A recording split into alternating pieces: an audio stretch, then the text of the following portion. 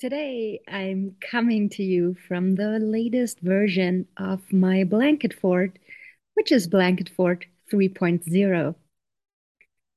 I'm in a very nice Airbnb, but the one downside is the sound quality is ridiculously horrible. So I've been experimenting with building blanket forts around me. Who would have thought that all the blanket fort building I did as a kid with my cousins would become such an essential skill in my adult life?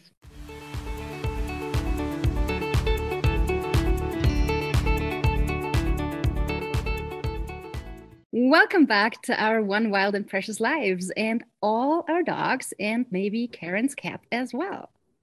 Today, I've got Karen Deeds on the other side of my Zoom screen, and I'm really excited about this because today's conversation is going to be a nerdy one. Buckle in, this will be fun.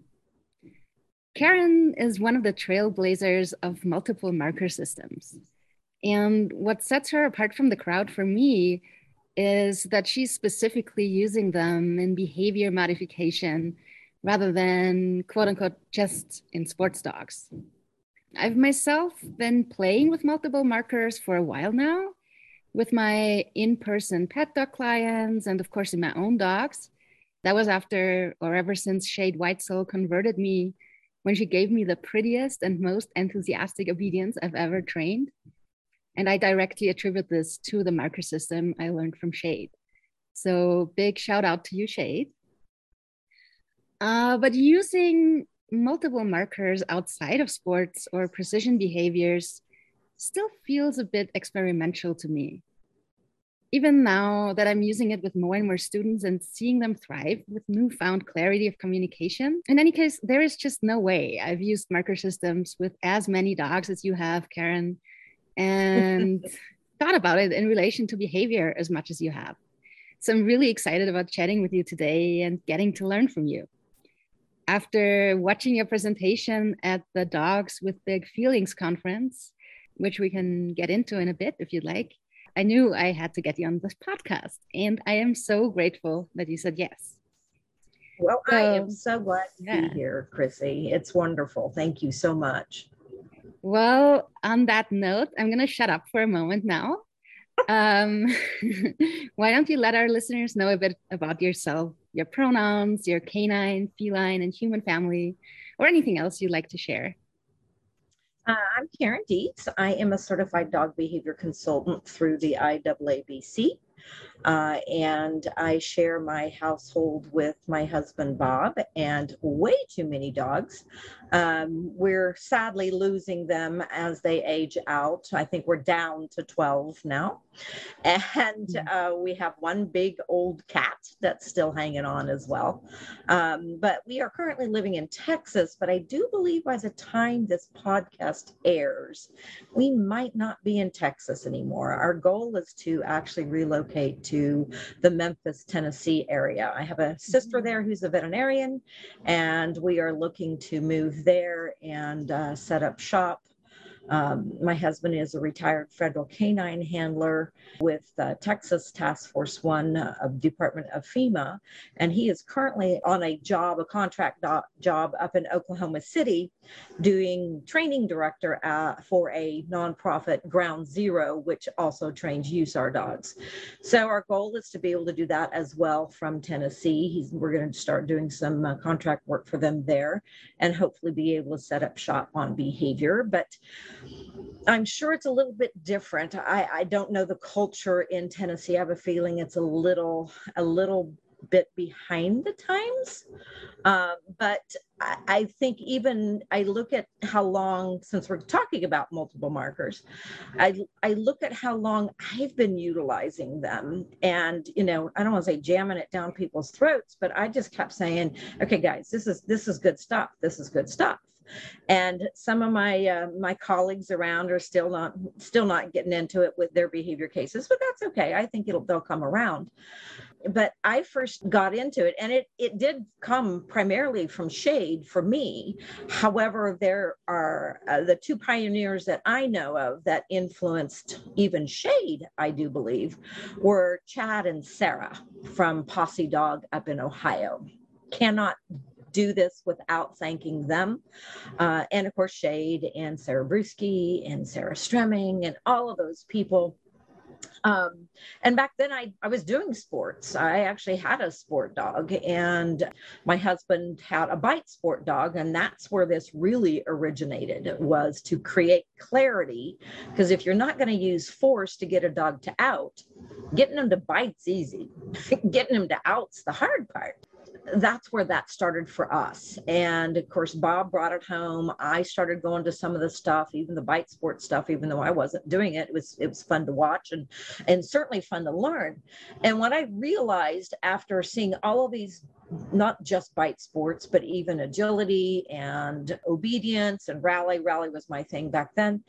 I started to realize that some of these sport dogs remind me a lot of my behavior cases. Some of them are crazy. I live with a few crazies.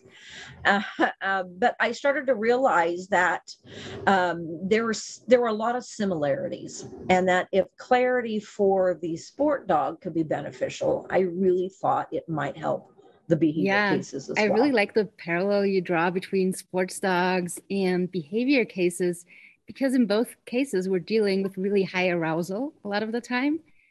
And that usually leads to a dog who has trouble thinking clearly. And if we make our communication clearer, then the dog may be able to go back into a thinking state of mind, be able to learn, process the environment. In both situations, if we want to train, for example, bite sports without using aversives, we need a lot of clarity. We need the dog to know when and how they can earn that bite, and that they can earn that bite. And maybe that if they out, they'll earn a different bite from the toy in my hand. Exactly. I feel like it actually really does translate very well into a dog who might be highly aroused, because like I keep thinking in your Dogs with Big Feelings conference, I had this aha moment because you told that story about your border collie who used to chase cars. You already had him on a multiple marker cue system. And I think you tried using a scatter or treat from hand cue, and he couldn't do it because he was watching cars and he wanted to chase the car. And then you told him to chase a thrown treat. And he was like, oh, I can do that. If I can't chase the car, I can chase the treat. Exactly. I think the same day or the next day, I was out with my dog and walking past a flock of sheep, and she would have liked to take a nibble. And when that just comes up in everyday life, I usually go to look at that. So I increased the distance as much as I could. And then there was a fence behind me, so I couldn't go any further. And so far, like I use look at that a lot, and lots of CU games, especially look at that is a go-to for me. And so far, I've only ever clicked or, well, marked with a food from hand marker. In my case, it's usually a tongue click. And I've never had the idea that I could use anything else for that. It just never crossed my mind. Even though now it seems like, so of course you could use something else for that. So I clicked as Game looked at the sheep, and Game just kept looking at the sheep because she's like, she did not have time to eat. She would have wanted to, like, she wasn't going after the sheep, but that's what she wanted in that situation. She didn't think eating thoughts. And then I thought of your presentation and the story with Dempsey, and I marked with my get it cue, which means chase a toss treat. And immediately she stopped looking and chased that treat. Then I let her look again, chase another treat, look, chase, look, chase. And suddenly I was playing look at that with chasing treats. And after a few reps of that, I could go into look at that with treats from my hand. And then eventually, so what usually happens with look at that, at least with my dog, so we talk about the environment in the context of that game. And at some point she'll just keep eye contact on me. And that's how I know she is ready to move on. And then I usually do a scatter to bring her back down, and then we move on. And and so we got to that point. Like I've already done the scatter post look at that. I do scatters all the time. And even when working with reactive dogs or pet dogs, what I've done for a long time is use a room service marker and Mhm. some click or food from hand marker. Like the other one's usually more generic. And for some cases, I've used things like for dogs want to jump up, a specific marker that means the food is going to be placed on the floor to encourage head down thoughts rather than head Yes. up thoughts. But you're watching that presentation and then seeing that difference in my own dog just really made me realize, wow, I'm totally underutilizing the power of this. I need to do more of this. I want to talk to And you. I want to hear about it more. I want to learn about I'm this more. so excited that you were able to do that. Now, the only problem is you didn't get it on video. Yeah. But, Yeah, because I went uh, back, like I actually went back the next day because I wanted to take video and the sheep were gone. oh, bummer. Oh, bummer. Well, believe me, I definitely have the car issue, or I definitely have the cars that I can go back to. But the thing is, I don't need to anymore, right? But I did take about a year to eliminate the access to cars so that he couldn't practice. I mean, right? Practice makes perfect, or like Bob Bailey loves to say, is perfect practice makes perfect. Um, so I just managed him a lot as much as I could. Obviously, he was never loose in the front yard to go chase cars. And I knew that his value was more for toys than it was for food. But it takes a lot of training to teach a dog how to play with you. And so, I took the time that it took because I knew even in an hierarchy of marker cues, toys were more valuable than food. And if I needed to go up a notch, I needed to have not only clarity, but I needed a dog that was willing to play that game with me. And that took me little while to create because he literally had been living in a pen for the first 10 months of his life. No human contact. So he wanted nothing to do with people. And I had to kind of earn that and show him that we could play together. But it really, like fetching a toy is very much like chasing a treat. Other than to continue the game with a toy, you got to have a dog that's going to bring it back so you can do it again versus just swallow the treat.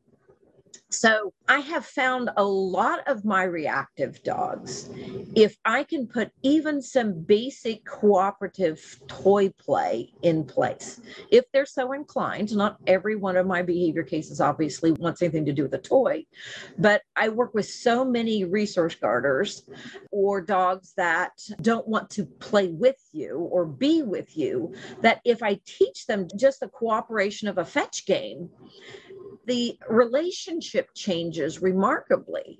And then the use of the food markers is even more valuable.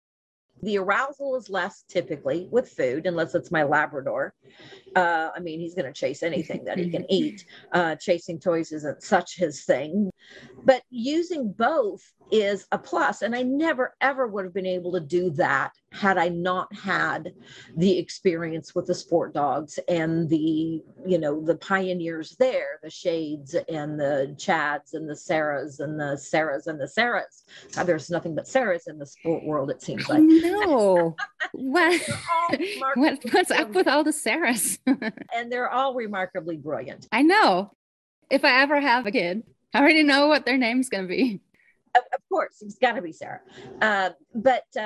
But this all started for me as a behavioral situation when I got a dog who had been training for a couple of years and it'd been clicker training, right? It knew what a clicker was. And the first time I got him out, he was a herding dog. He was a healer. And I clicked and this little guy's head exploded. He was just like, I don't know, where's the food coming from? Should I look? I'm looking at your hands. I'm looking at the ground. I'm like ready to run. And I went, oh, wow, this guy's fun for starters.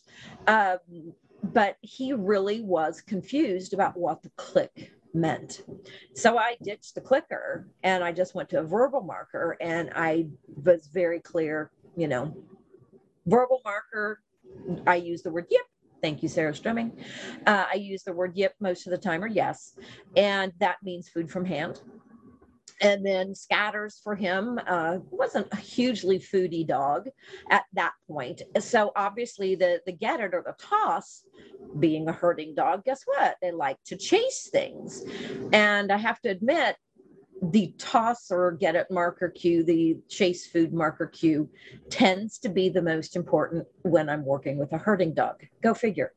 I want movement. So if I put movement on cue, and then of course I have to have that loop. I go eat food, but I come back and the dog goes, "Can you do it again?" And I get that loop.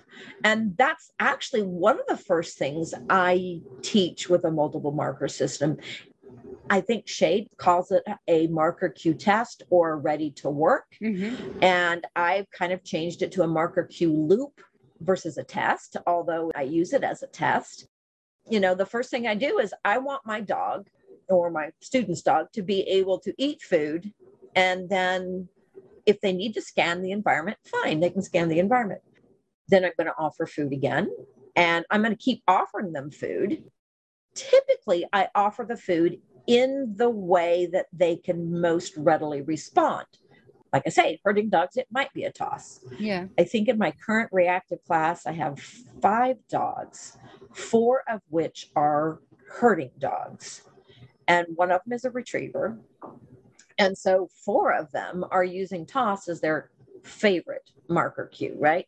The one that really gets the dog going, "Oh my God, yes, I can hear you when you say that word. But if you say scatter or the clicker or yes, I can't hear you because it doesn't have the same value, even though it's the same food." And what I find so funny is this. In 2019, I was asked to present at a relatively large conference because I'd presented in 2018, and I wanted to present about this concept. And I was told that, "Oh, no. Clickers are not cues. Clickers don't cue anything. They just mark behavior." I went, "Well, actually, eating is a behavior." And, "Oh, no.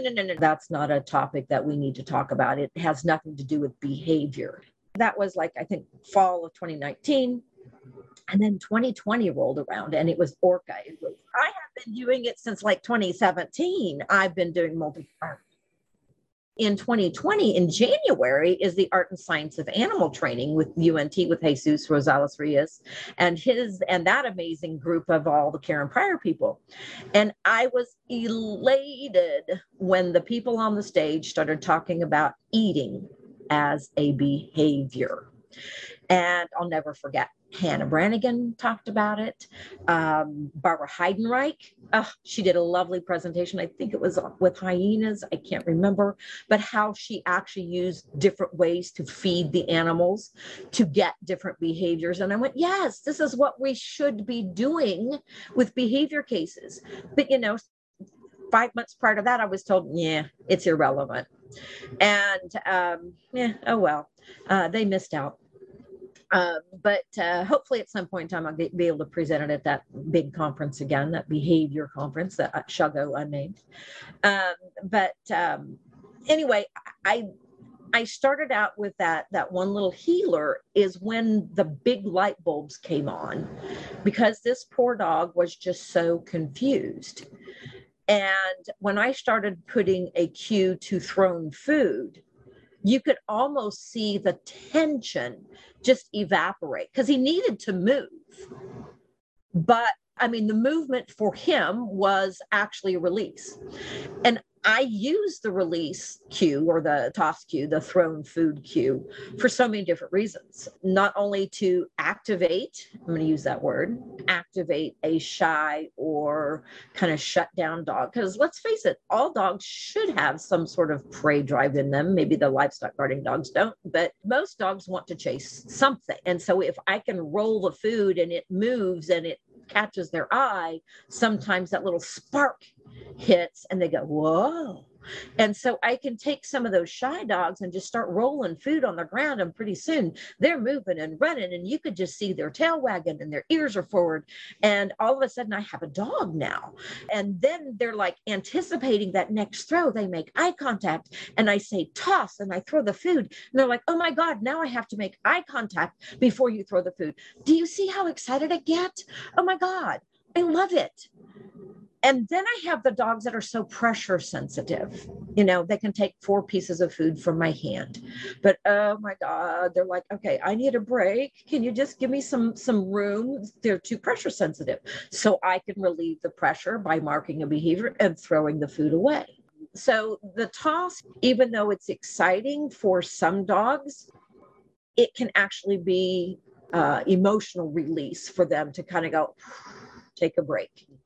And even the scatter. I saw a study that just came out about how sniffing really affects the brain. And I've been dumbing it down for years and saying that, dogs that are eating food on the ground, they can't visually see it. Well, there's some breeds that can't see anything on the ground.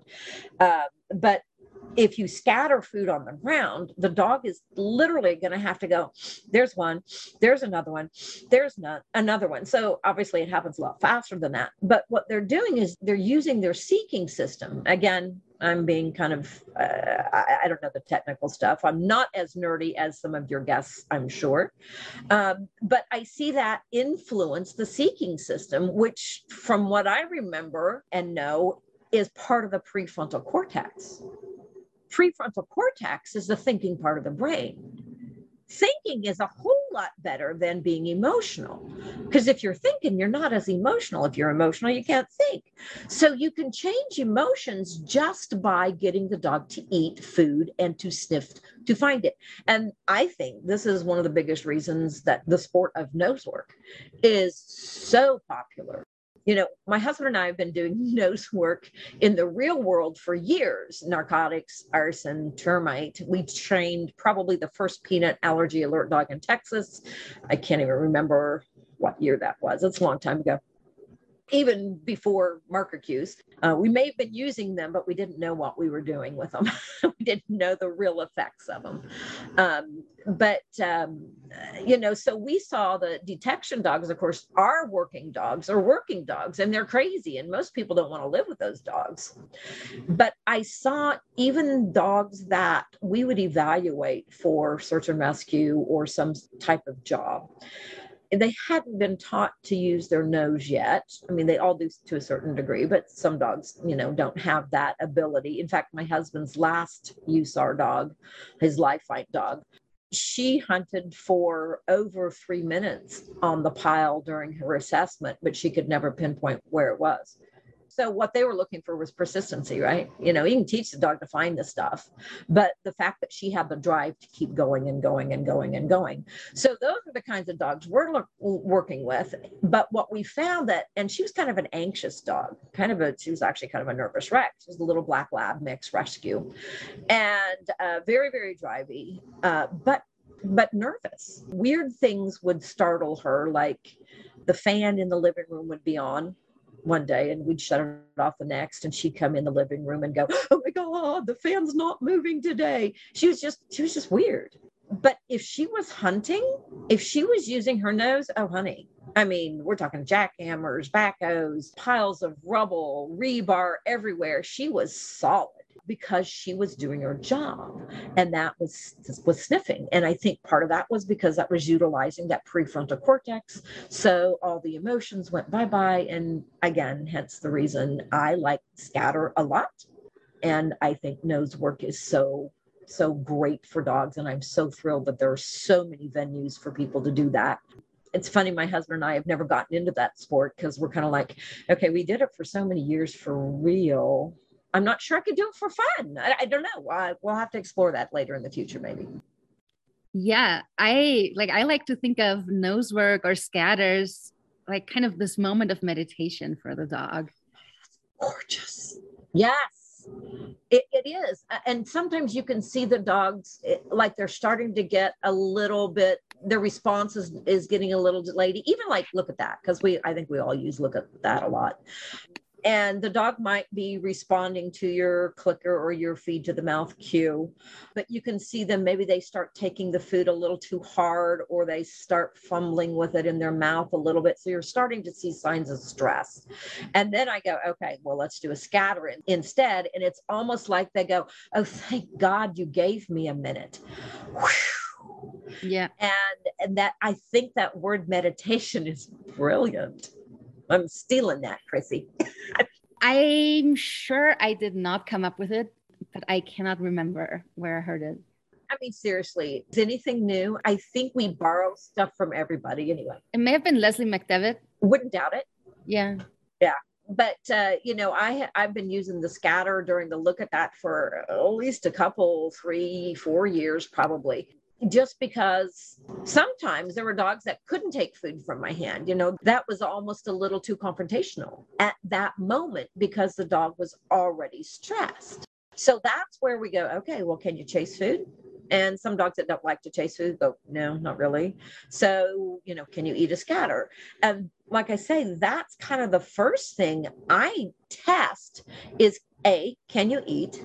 And after you eat, can you acknowledge my existence so that I can mark that attention and give you a cue to eat again? And can you create some sort of a loop? Mm-hmm. And I normally tell people to start with your dog's favorite. There are some dogs, like I said, in my class right now, I've got most of them, tosses are their favorite. But you have to make sure that as the dog chases that cookie and moves 2 to 3 feet away from you, that it can come back without going to the end of the leash or to that distance and going, okay, wait a minute, I'm all alone. And okay, there's still lions and tigers and bears out here. Sometimes you can even mark the look at that, right, with a toss the other direction. And I do a lot of left-right tosses. But I want to start with one where they can eat and eventually make that loop of eye contact. I mark, they eat again. Then I change marker cues. I go, okay, you're doing it with this marker cue. Can I make it a little bit more difficult? Can you do it with a different marker? And then I change to another marker. I normally just do 2 or 3 markers during that looping test. But again, I'm just wanting that dog to, I use the term rectified. I have rectified the environment at this point, even if there's no specific triggers. I want the dog to be able to look around. Absolutely, the dogs need to look at their environment. But then that they have rectified it and gone, okay, I'm good enough now. I'm connected with you. Let's do this thing. And periodically, if somebody has to walk their dog or they're taking their dog for a walk, I recommend, okay, we're going to go half a block and you're going to do a marker cue loop again. I worked with a 5-year-old golden retriever who's been barking and lunging at dogs all his life the other day. And he was brilliant. Of course, he's a golden, had high value food. And he's like, oh my God, did you see that dog over there? I really want to bark at that. And I went, scatter. And he probably heard the word scatter maybe 20 times by that time. And he immediately head spun around to me and ate the food and kind of glanced back over at the dog and looked back at me and went, I can do this again. You got some more? And the owner was like, oh my God, it seems so simple to those of us in the know. And she had been using a verbal marker, yes. And I tried yes. And he went, yeah, nada. One cookie, it ain't worth it. But 5? Darn straight I can do that. Absolutely. Yeah. So I love it, as you couldn't tell. It's fascinating to me. And I'm even getting back into teaching a sport class for the remaining of the year. I'm going to teach a couple of rally classes. And of course, guess what I'll probably be teaching? Just to get focus, right? I want the dogs to be able to make a focus loop. That's all it is. Just offer eye contact. I mean, you kind of have to have connection before you walk into a ring. Another thing I like about utilizing multiple markers is you can literally get into stimulus control with multiple markers.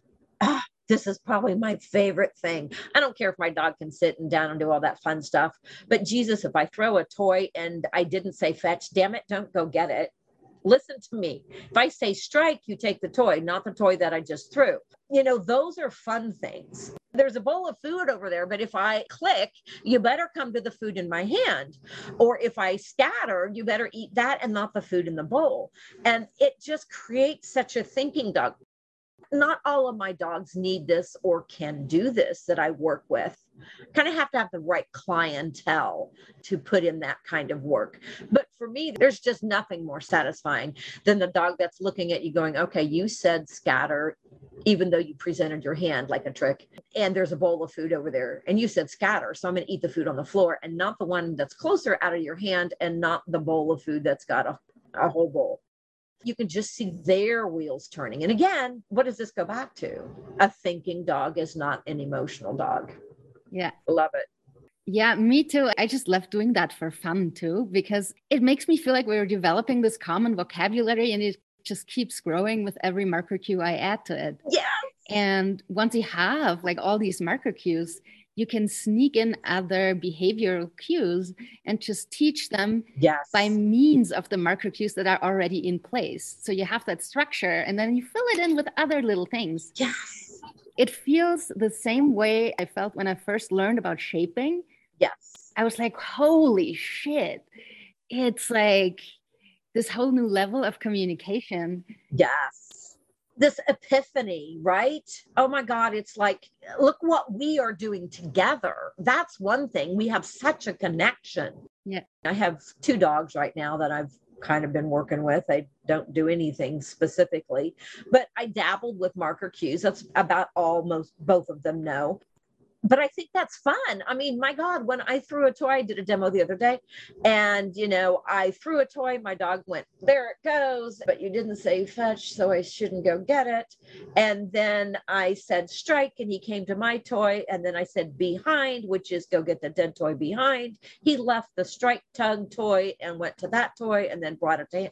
Anyway, I just love it. It's just so much fun. My dogs don't know shit for behavior cues, but they sure know a lot of marker cues. I love that too. And I like also going back and forth between food and toys and having multiple ones around at the same time. Yes. And I also think it teaches the skill of cue discrimination. Yes. So if you later teach other skills and other cues, your dog will already have an advantage. If you start out this way, they will already know to listen. Not only that you're saying something or the order of events, that tends to be maybe in a particular order always. Yes. But they already know to listen to the content of that phrase or marker word you're saying. And that's that clarity, and it's concept, right? Learning to listen is kind of a concept. I would attribute Sarah Brewski for utilizing, she's the most concept training, brilliant trainer I know. And I think that is a concept, kind of like, impulse control is a concept, but stimulus control is also a concept. Listen, do what I say, not what you want to do. Yes. That starts with marker cues. And like you say, you can utilize the marker cues to build that knowledge and that connection so that the dog is actually listening. I geek out on it all the time. Yeah, it is a brilliant foundation. You start a puppy, you don't have to train behaviors. You just train a really nice marker cue system and everything will follow. I have a 2.5-year-old. I still call him my puppy. And I really started dabbling with different marker cues in the sport of tri-ball. Well, I've never done tri-ball before. And I took Melissa Browse workshops and her course, and she's amazing to teach it. And of course, I did what I did for the class and haven't done anything since. But one of the concepts I was toying with were just thrown cookies. And I ended up having 2 different marker cues.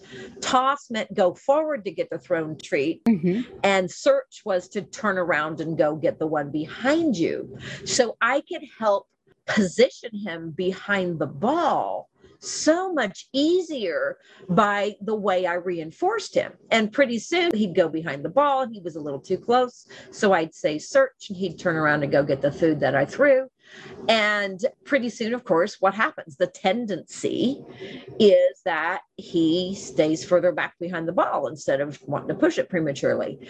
And to me, that's one of the things that I think is the most important part of multiple markers. You can counter tendencies. If your dog's tendency is to be jumpy, feed low. If it's to sniff a lot, maybe throw. You counter their specific tendency by the way you feed them. I'm working with this little wire-haired pitty right now. I adore him. He's a rescue, and he's just a little project I've got. He's like a toad. I don't think he walks anywhere. He hops everywhere he goes. His front feet never are on the ground except to come back up again. So I have done lots of drops with him. And all of a sudden he's like, oh, that's kind of pointless to jump up because the food's always on the ground. So you know what? Maybe I should just like keep my feet on the ground. It's a lot less energy expenditure. Again, his tendency is to bounce. So I fed low. Yeah. On the one hand, you can counter tendencies, and on the other hand, you can manipulate arousal levels. Yes. And both of these are so relevant to behavioral cases. Yeah. But let me ask you something.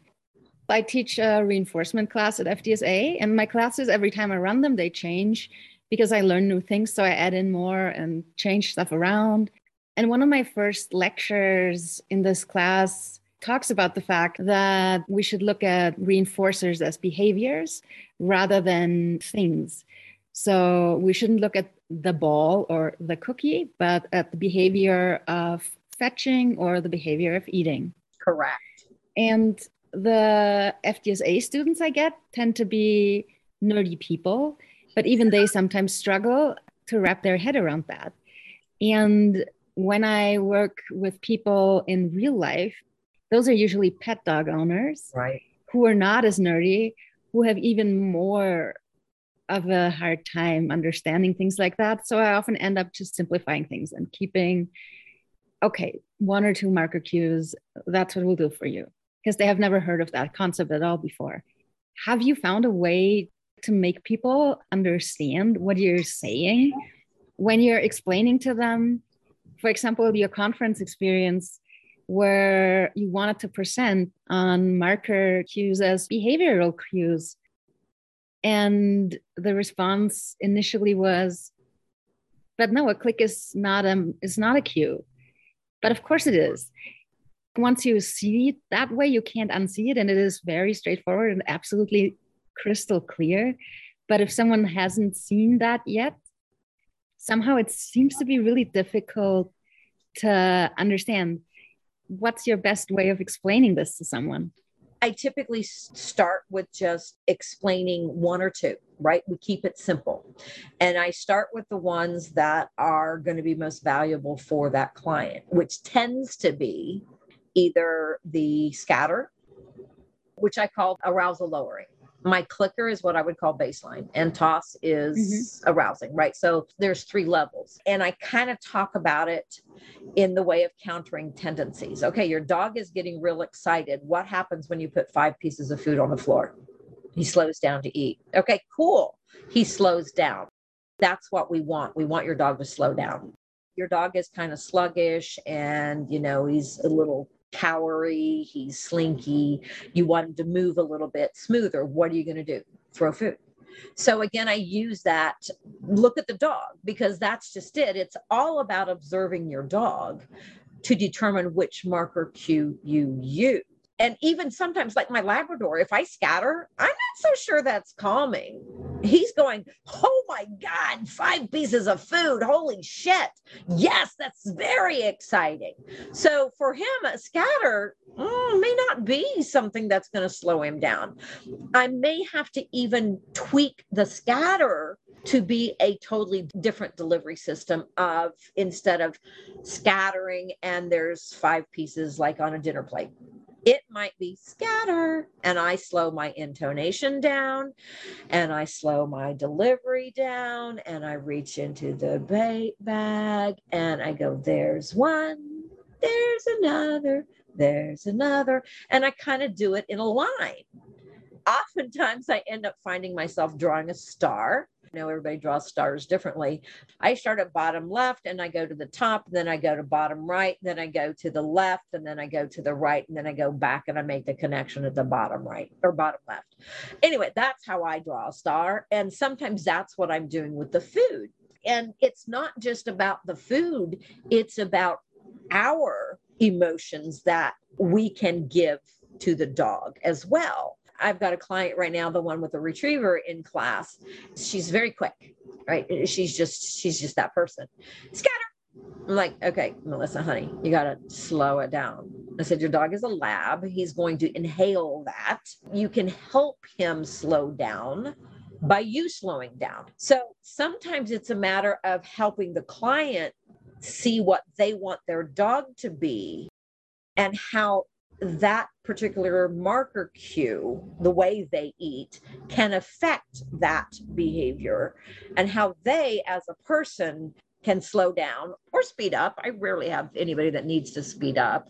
But again, I think working on the mechanics of it, Jesus, I think mechanics are really important for some dogs. Some dogs, not so much, maybe. But for some dogs, it makes it so black and white. And that helps. I have this silly saying, I have no idea how accurate it is. Knowledge is power. Power builds confidence, and confidence reduces anxiety. So when your dog knows, oh, Scatter, she's going to bring food down and I'm going to eat a lot of food. Whew, that makes me feel pretty cool. Or the click means, oh, I need to look at which hand is moving to go get the food, and I'm going to go to that one. So again, that cue, and I say it, it's a marker cue. Sit is a behavior cue. Click is a marker cue. It marks a behavior, but it also cues your dog to eat. And your dog can eat in multiple ways. Sometimes I go into this. You have a teenager, right? You have a kid. How do they eat when they're getting ready to go out with friends, right? You've got dinner served and they just shovel it in as fast as they can. They're all excited. They're ready to go out and play with their buddies. So they shovel their food in. So how would you counter that tendency? I don't know with teenagers. Maybe you would give them something that they have to chew a lot. Oh, that's something even I have explored. I had one client who had Aussie, and we could slow the dog down even more based on the type of food we scattered. If it was crunchy, guess what happened? The dog actually took time to chew, which again helped to lower that arousal versus, oh my God, this semi-moist stuff, I can just inhale it. So even getting the right treats to use or food, I rarely use treats, I just use high value dog food. I found that with some dogs, if they chew, and this was kind of that dog that, he's just like, okay, well, there's one. Well, there's another one. And I think part of it was he needed the time it took. And we were able to provide that with just the food that gave him the time to slow down. I remember another Melissa. I remember looking at her going, oh my God, what food are you using today? And she told me what it was. I think it was real meat. So it was a little jerky type stuff. And I said, that's not what you were using last week. And she went, no, it wasn't. And I said, do you see a different dog this week? And she went, oh my God. Yeah. I said, he's taking longer to do a scatter because he's having to chew. It was fascinating. So, I mean, not just eating the way we present it, but what we present can modify behavior and arousal. Yeah. Right?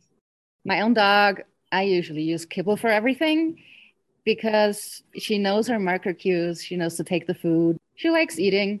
Right. She likes doing things for me. She would eat cardboard if I offered her cardboard. But sometimes I work with dogs who start out just not taking kibble. Yes. And sometimes it's a small dog. Mm-hmm. So the owner is concerned about using lots of super high value treats because they want the dog to have a somewhat balanced diet. Sure. And we're training a lot. And if I use cheese and it's a Chihuahua, well, then all that Chihuahua is going to eat for that day is cheese. Right, right.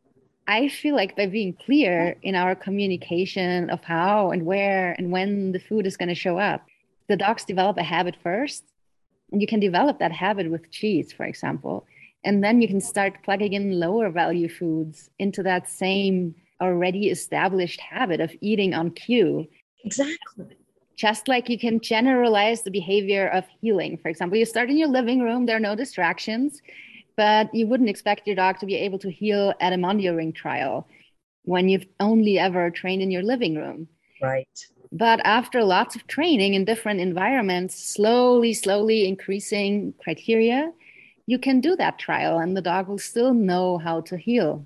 And the same goes for eating because it is a behavior. Yes. Dogs can learn to eat in different environments and they can learn to eat different foods in different environments. I think it is still reinforcing, especially when we're working on behavior cases. If the dog initially didn't take the kibble out and about or didn't take whatever other treat you wanted to give them out and about, you can work up to this because as you're working up to this, the dog just becomes clearer minded in general. Their arousal goes down and their ability to eat and to think, and yeah, that's pretty good, just goes up. Well, I think there's a brilliant trainer out there, Kathy Sadeo, who actually presents about eating as a behavior, right? I mean, talking about picky eaters. I love her webinar that she has done, and I think is doing again soon, about dogs being picky eaters and how we can teach them to eat. I've got a dog right now who's on one of those hydrolyzed diets. You know, she's a little black boxer. She's got major gut issues. And so I literally am having to use her canned food, right, to teach. In the beginning, we have kibble and we have canned food that the owners baked into the little pyramid treats. And then we have the canned food. And in the beginning, she could only take the canned. And just yesterday, I started out in the environment that I had been in the day before, where she couldn't eat the kibble or the baked treats. And I cued toss, which is to chase the cookie. And she likes to pounce on things. And I threw the pyramid treat, the baked one, and she ran after it and ate it. And I think she kind of went, well, that's not what I was expecting, but okay, that's cool. So I'm hoping eventually that I can actually use that hydrolyzed kibble crap for her to train, because training with canned food, as you can well imagine, is not a lot of fun. Yeah, and it's messy. It's messy and it is hard to toss because sometimes it falls apart or it's really hard to scatter, but it's actually going better than I anticipated it would. I've also utilized just teaching the dog the difference between eat food out of my hand, come to my hand, and stay in position, I'll bring it to you.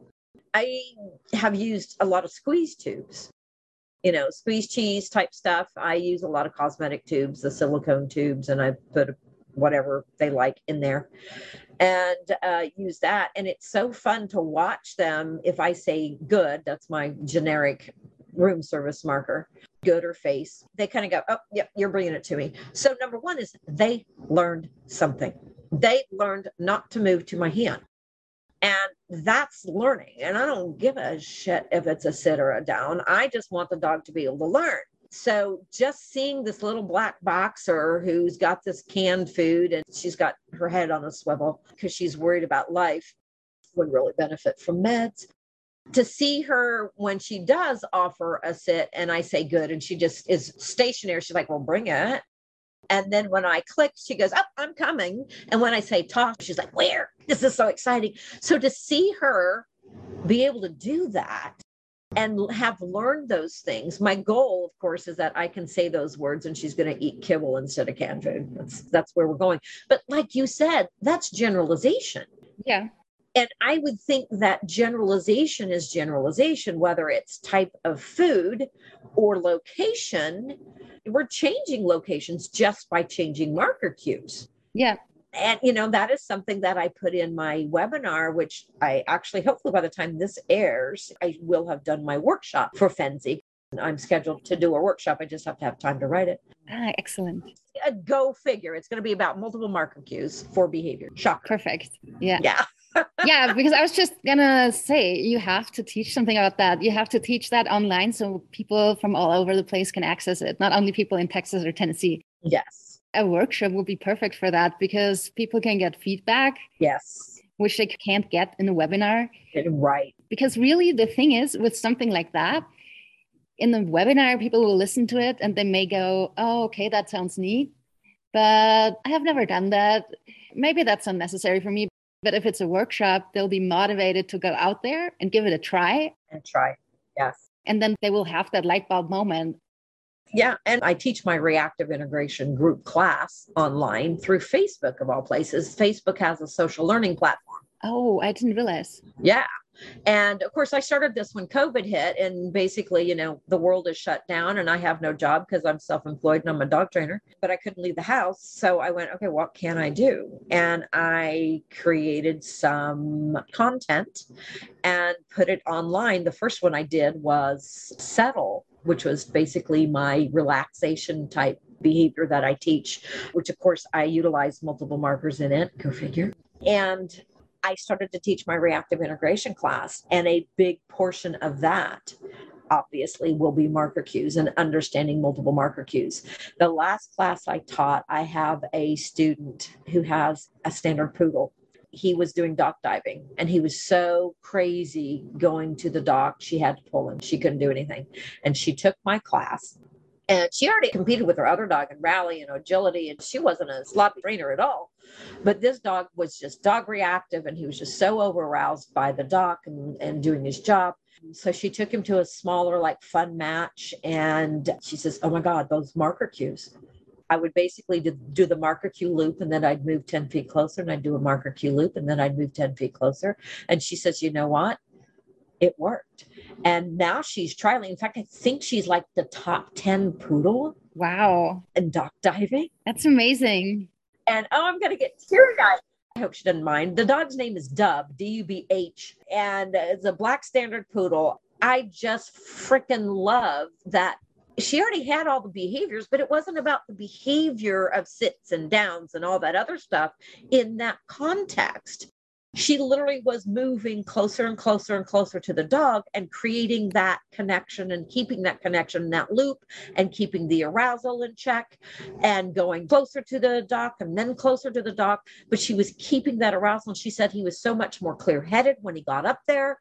She didn't have to force him to wait. And it was just like, oh my God, thank you, Sandra. But yeah, it works. Some people, if they just did nothing but marker cues on their walk occasionally, they'd be fine. They don't have to teach loosely walking. Just occasionally do some marker cue loops and they'd be fine. Yeah. That would be another great webinar topic. Oh, it would be. Yeah. The marker cue method of loose leaf walking. My God. Oh, you just gave me a good thought, because I darn sure don't want to take a dog for a walk and have them look like they're healing. I think that's just ridiculous. Dogs don't want to walk that way.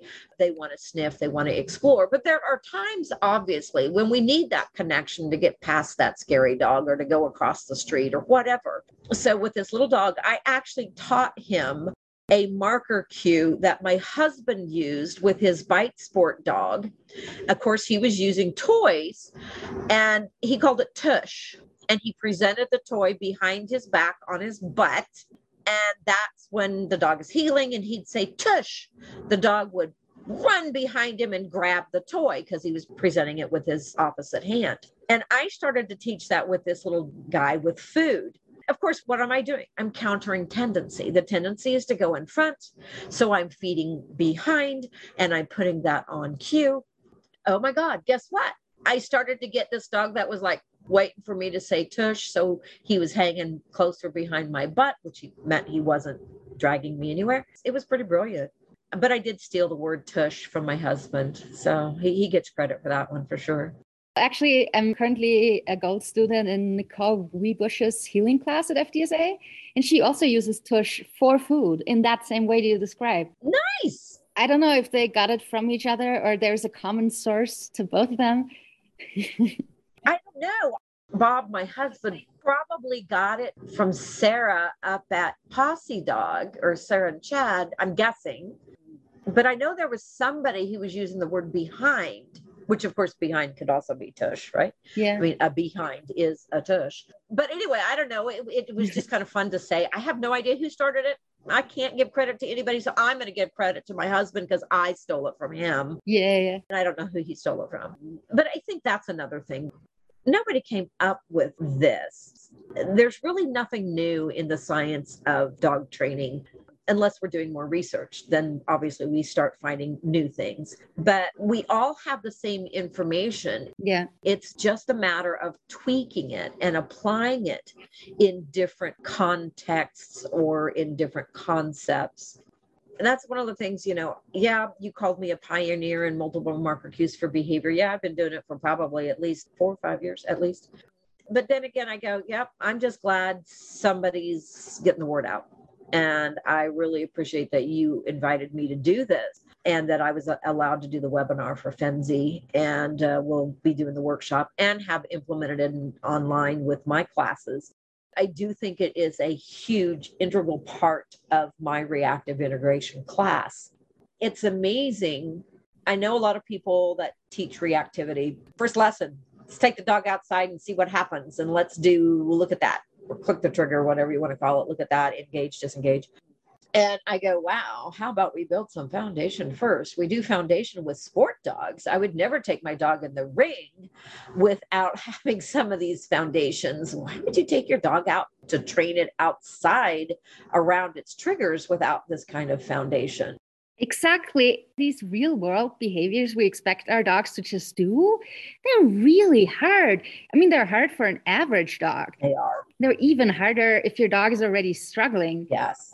You can't expect the dog to just do well without laying a foundation. Right. And again, this goes back to my knowledge is power, power builds confidence, confidence reduces anxiety. It gives them confidence, right? I mean, in all honesty, if you want to look at it, it's almost behavioral momentum. Yeah. Right? Yeah. Oh my God, look what I did. Hot damn. I am so damn good at this. I knew exactly what she said. I did exactly what she told me to do. And look at me. I can do anything. And that confidence, then you go out the front door and the dog goes, hey, wait a minute. You said scatter. Yep, I can do that. I did that inside. Now I can do it outside. Look at me. And then they're not so worried about the world. And oh my God, do you see just how excited I get about this? Oh, anyway. Yeah.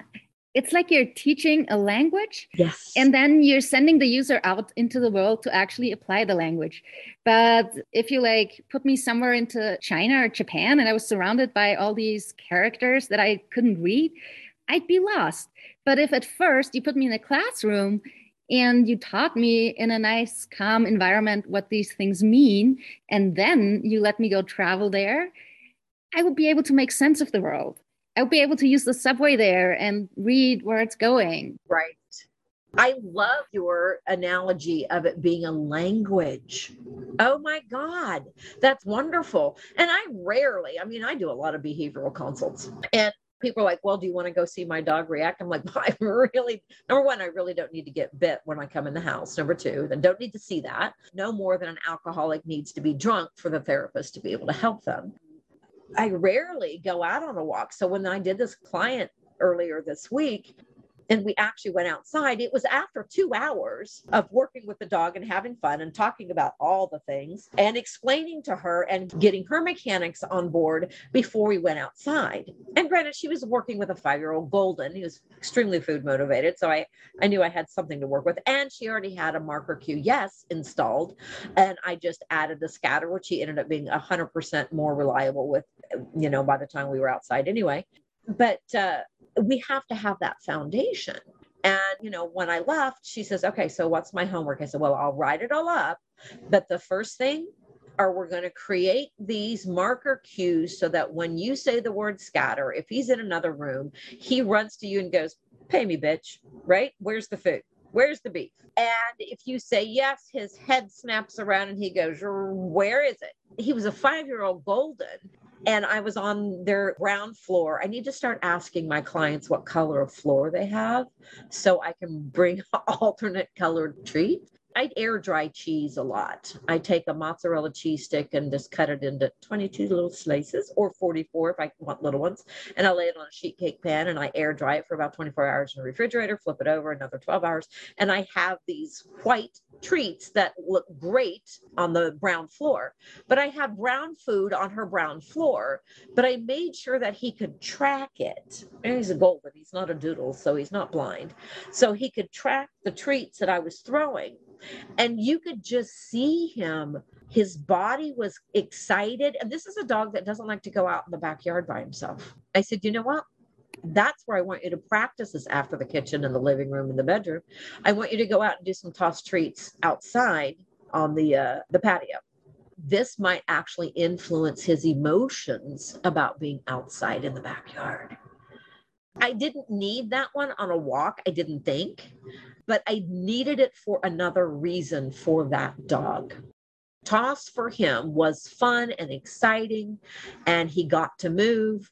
I wanted to use that to make the backyard more fun and exciting for him. I didn't need that on the walk because the scatter was going to work fine, and it seemed to. But teaching the clients that it is a language. I love that you mentioned that its own language and that we have to create a similar language. I always tell people I want the dog to communicate to me and not me command them. That's one of the words. Well, I think the words I hate the most is the word command. My husband has a saying, the difference between command and cue is the husband that commands sleeps on the sofa and the husband that cues sleeps with his wife. So anyway, it's an emotional difference. And this is where that whole marker cue loop or test comes into play, that the dog is saying, hey, I want something from you now. Let's do this together. Right. You can use it to communicate about the environment. Yes. It's not like you're telling them, stare at me. No. Don't move your ears. You're giving them a chance to look at the environment, and then you help them calm down again. Yes. By doing the marker cue test or the marker cue loop, they are telling you how they feel about the environment. Mm-hmm.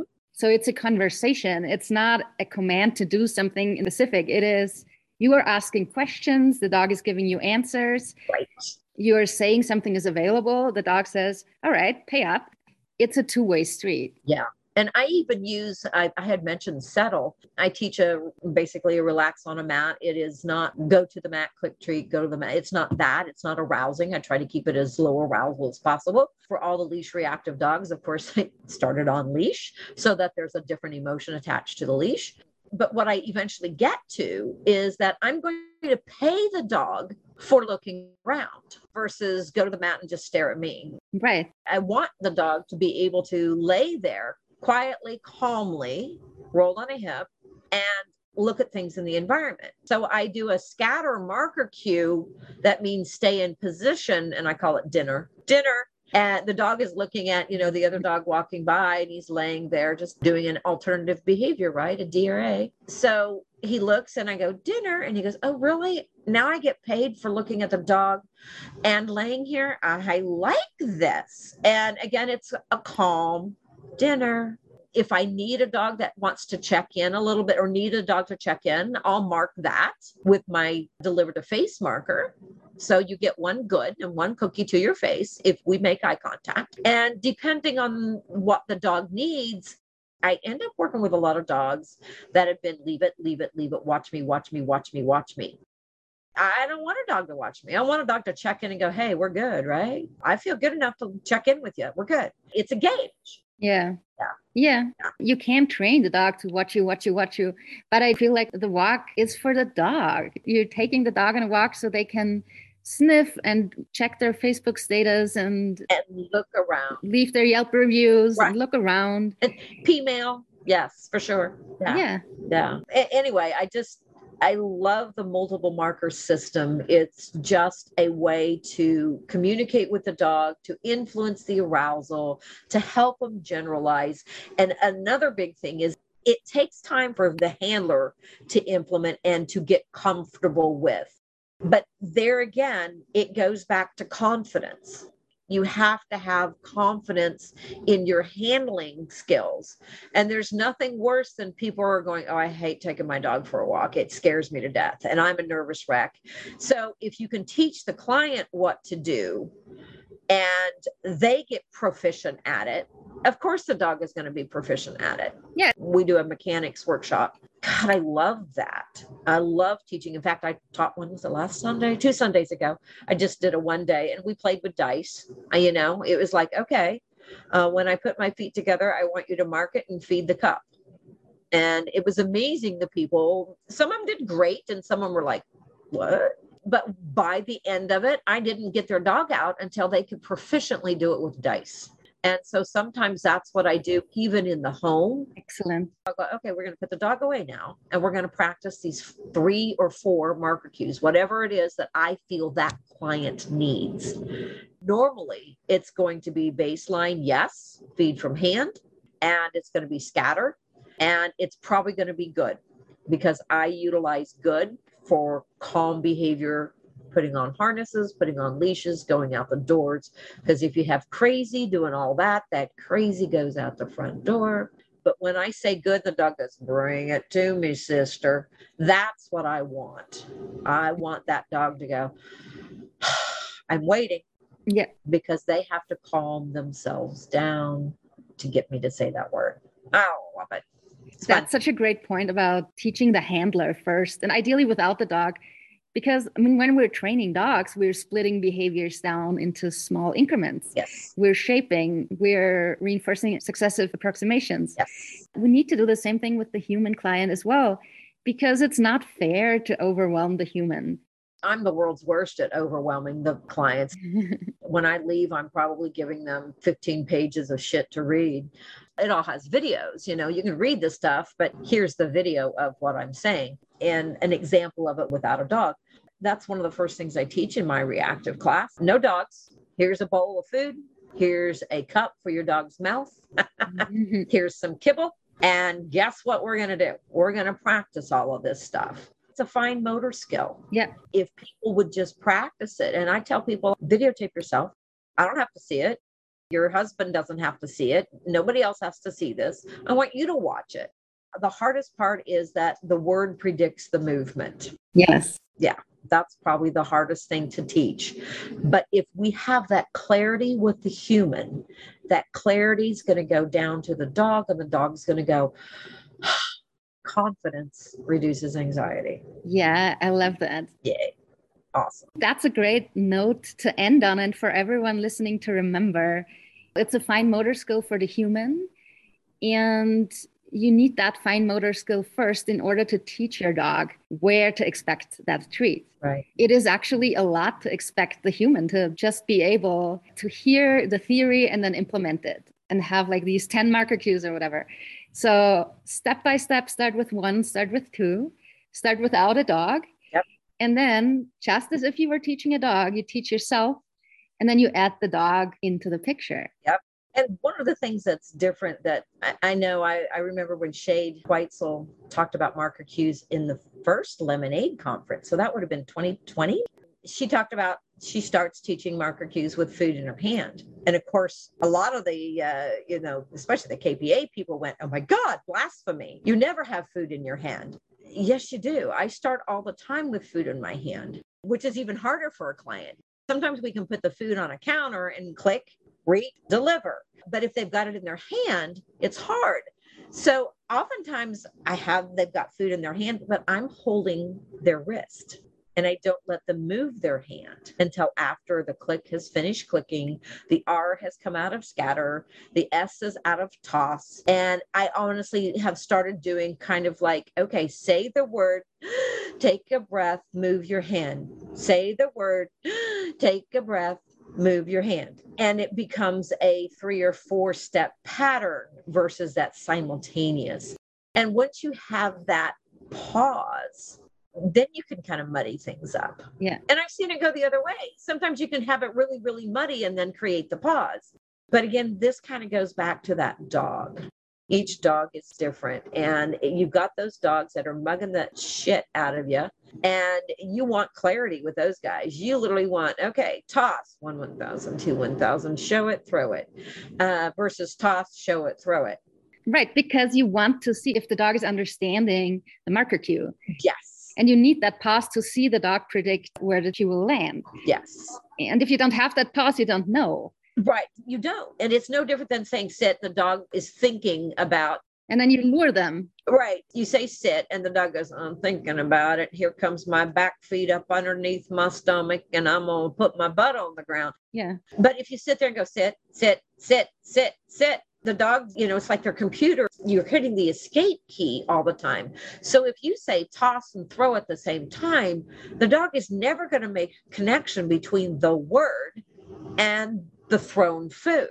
So there has to be a little bit of that pause, but you can't have I call it fiddle farting around of toss, open the bait bag, reach in, open the Ziploc bag inside the bait bag. Those are forbidden in my class, by the way, Ziploc bags. And then the dog goes, you said a word about 5 seconds ago. I have no idea what it means, but oh, wow, you threw a cookie. Cool.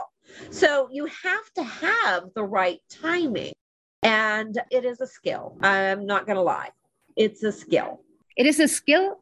I recently thought about this, and I thought the reason this is so hard for us humans to get the order right and to not do it simultaneously is because there's a cue transfer process happening for us. Yes. Yes. Oh, that's brilliant. Yeah. Yeah, for sure. But, if we can just slow it down for the human, then it becomes a pattern for them. I mean, we all know how much we love patterns, right? I mean, seriously. I mean, thank you, Leslie. Yeah. And so if we can put a pattern into the way we teach our client, click, reach, deliver, or, your hand is full of treats at your side. And that's one of the first things I teach a dog is I have food in my hand and it is not available. I don't teach it your choice. Yeah. I teach there's food in my hand. And if you mug it, not a damn thing happens. But if you go, oh, well, nothing's coming out of that, I go click and I deliver a piece of food to the other side. And pretty soon the dog goes, oh, the food is there, but it's unavailable. Yeah. That's the first concept we have to teach the dogs. And if I have a dog that's mugging a bait bag, yep, I'm putting the food in my hand big time. Or even if I don't have a dog that's mugging my bait bag, I'm pretty darn good about reaching my hand in pretty easily because I have the right type of food. And that's another thing, having the right type of food. And the right type of bait bag if you're using one. Yes. Because there are ones where it's really easy to get out the food. And then there are ones that are like, they're just designed to make you miserable. Oh, it's miserable. Drawstring bags are just, again, I'm very specific. No drawstring bait bags in my classes. No Ziploc bags in my classes. I have been through a plethora of bait bags. What's your favorite? My favorites for right now at home, because I train a lot of dogs in boarding and training. I have one that holds so damn much food. It's huge and it has 2 partitions in it. So I could have small dog food on one side and big dog food on the other. But I also have food that if I'm going to throw food, I don't want it to waft away in the wind. I want it to roll and move so the dog can see it and chase it. Yeah. And there are some foods that I want to kind of waft as I scatter it. So knowing what foods to use is very valuable. The freeze-dried stuff or like the liver things that you can get in the big container, or the crumbly stuff. Oh, I hate the crumbly stuff. No crumbles. I hate crumbles. And I hate the slimy stuff. I do too. That's why I air dry my cheese, because I do not like slimy. In fact, we just transitioned to another bait that we use. It's dog food again. And the main reason we changed from the other to this is the slime factor. I mean, this is costing us a hell of a lot more, but you know what? I'll take it because I don't have slime all over. It's a life quality issue. Totally. Oh my God. We could nerd out on foods to use, right? Jeez. Yes. So what I do because of the slime when I want higher value food, my current best approach to that is I'll cut up my hot dogs or my cheese or whatever I'm using, which is prone to getting slimy. Mm-hmm. Especially when I'm sometimes in hot climates here in Mexico. Right. I think that is a trick that Sue Ailsby told me about originally. I'll like wrap it in a kitchen towel to soak up some of the moisture. Yes. And then that is something I added myself. I add in kibble. I like shake it up good so the kibble will soak up some more moisture. Oh. And then I put it in the freezer. And the kibble also makes sure that the stuff doesn't freeze together into one large lump of like a tennis ball sized treat. Yeah. And then I get it right out of the freezer and put it in my bait bag. And especially when the climate is hot, most dogs really like that it's cold because they're hot too. Yes. And it'll slowly, during the progression of my hike or of my training session, start getting more slimy again. But by the time it's really slimy, I'm done already anyways. Right. Exactly. Oh my God. And plus the kibble is absorbing the odor and the moisture. So now your kibble actually tastes more like hot dog. Yeah. So you have the bonus there. I've talked about this little boxer that's on this hydrolyzed diet. My next trick, and I'm going to try it, I don't know how to do it, is to actually put some canned food in her kibble. And I think I'll do the same thing. There's not a lot of moisture in the canned food, though. That's one thing. So I don't know how it's going to work, but I'm going to try that. I talked about it to the client. I said, you know what, I'm going to try this, and I just haven't done it. Yeah. But that might be a project for this weekend to give that a shot and see if I can't get the kibble more canned food tasting and the canned food less slimy. If your canned food doesn't have a lot of moisture, I wonder if you could, what's that called? It's called a licuadora in Spanish, like the smoothie maker. Yeah. Nice. If you just put a little bit of water and the canned food into the smoothie maker, make it a little more liquidy. Yes, and maybe cook the kibble. Those are things to try. And that's what the client did is he took the canned food and made it a little bit more moist so he could squeeze it out into the pyramid things. And that's what he baked. And the dog hasn't been very keyed in on those other than she did finally. After she started learning the marker cues, she went, oh, that word means eat this food that you threw. So I'll eat the food you threw regardless of what it is. I also have a client who has that hydrolyzed diet. I didn't even know it existed. Yeah. Before she told me that her dog was on it and didn't particularly like the kibble. And the canned version of that same diet, she put it in the pyramid pans and baked it. And I'm like, oh yeah, that's a good idea. Yeah. But also apparently hydrolyzed food is not particularly great. Oh, it's horrible. I didn't even know it was a thing. Yeah. Now you were talking about it too. So apparently dogs are being put on that food. Maybe it's a new invention. This poor little dog was really sick as a puppy. She evidently broke her leg and then she got an intestinal infection somehow. And so she was on antibiotics a lot. Her gut is just destroyed. And plus she's stressed, right? And stress and gut problems kind of go hand in hand. And even the dogs that eat anything, like I had some kibble left over from the training session from her. And I brought another dog out and he went, yeah, I ain't eating that. That's gross. And it just smells horrible. Yeah. Anyway, I can't stand the smell of it. I can't imagine a dog having to eat it. Anyway, I'm sure it's what she needs. I'm not a veterinarian. God knows I'm not going to play one. But it does present its challenges to getting dogs to eat. And that's why getting your dogs to eat on cue is so valuable. I guarantee if I went to my Labrador and handed him a pill, he'd go, I can eat that because you told me to eat that, Mom. And I have no doubt that he would. I don't have to hide it. Yeah, and he wouldn't even notice because he'd just swallow it whole. Yeah. Whereas a dog who doesn't know that cue will be like, okay, what is that? What do I do with it? Right. Maybe I chew it. Right. Ooh, that's disgusting. That's gross. Versus if you just swallow the thing as a whole thing, you don't realize that it's disgusting. And when there are dogs, even in training, I've got a little, he's a doodle. He's a big puppy, but he's one of those chewers. Everything's a 3-course meal. So we have to use really small, we're using small dog food for him versus the big stuff that he really should be eating. Yeah. Because he's one of those, you click and you deliver it or he comes and gets it and he goes and he swallows. He's getting better now that he's learning that he can eat the stuff without having to make it a 3-course meal. And I'm sure at some point in time, I'll be able to change over to a more functional food that's bigger and it was going to satisfy him a little bit more. But, in the beginning, it was just like, no, I can't chew. That's squishy. I can't chew that. That's too squishy. Yeah. We'll get there. Well, I mean, I get it. I hate shrimps because of the texture. Maybe some dogs feel that way about certain foods. I love shrimp. But yeah, there are things that I can't eat because of texture. And it's normally anything that's got lumpy, bumpy stuff in it. Like grits. Yeah.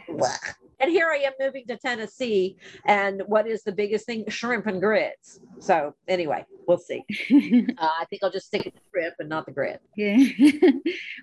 Well, that's a good moment to wrap up. Yes. Our listeners will have a lot to think about after listening to that one. And so do I. I'm sure there's someone out there hearing this and thinking, oh, I want to learn more. How can people get in touch with you? I'm certainly on Facebook. Go to me, Karen Deeds. I think I'm actually Karen Deeds CDBC. And our website is www.deedscanineconnection.com. Deeds is dog, elephant, dog, Sam. And canine is all spelled out, CANINE, connection.com. Or my guess is if you Googled my name or my husband's name, you'd probably come up. We're old. We've been around a long time. Or my personal email address is canineconnection, all spelled out, @charter.net. Mm-hmm. Excellent. I'll put all of those into the show notes. Perfect. And I'll make sure to also put your FDSA webinar or workshop, which will hopefully be already available and on a calendar by the time this airs, into the show notes. And maybe by that time, there will already also be a loose leash walking taught by means of marker cues webinar in the works. I'm going to keep poking you about that one. I think you're going to have to. I will. Oh my God, I love it. Yeah, I'm going to have to do. You know what? I have two dogs of my own that I've never taught loose leash walking to. Shocker. Perfect. They have a remarkable recall. Here you go. Your example videos, step by step. Yes. Yeah. Oh my God. How awesome is that? All right. You pushed me, girl. You pushed me. Awesome. It was great. Thank you. It was so great talking to you. Thank you for coming on and sharing your knowledge and your experiences. I really hope I get to meet you in person at some point. Me too. I've never been to Tennessee. I've been to Texas. Well, now there is a reason to go to Tennessee. There is. You're Mexico. There's always a reason to go to Mexico. Yeah, there is. There's always a reason to go to Mexico. Yes. Yeah. Well, let me know if you're coming to Mexico. I'll meet you wherever you're going. Okay. Sounds good, Chrissy. Thank you. Thank you. All right, girl. It was great. Bye. Bye-bye.